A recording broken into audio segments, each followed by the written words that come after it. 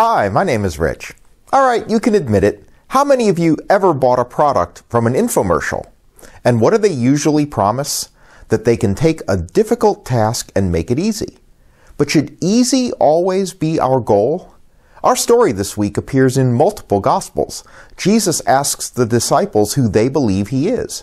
Peter presciently says that he's the Messiah. Jesus immediately proclaims this means he has to suffer and die. Peter pulls him aside to rebuke him, but Jesus says that Peter is looking at human things, not divine things. In other words, Peter is not seeing the bigger picture. Jesus goes on to deliver a hard teaching, that those who would save their life will lose it. The word for losing doesn't mean to die, it means to ruin or destroy your life.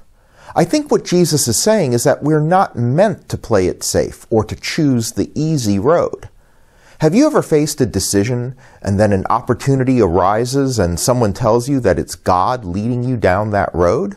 It's really tempting, but I also think it's dangerous. There isn't much precedent for Jesus leading his followers down an easy road. He led them down the right road.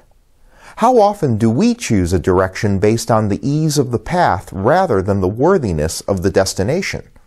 But sometimes we need to take the harder path, because we will never reach the destination God wants for us if we don't head in the worthy direction, no matter how hard it is.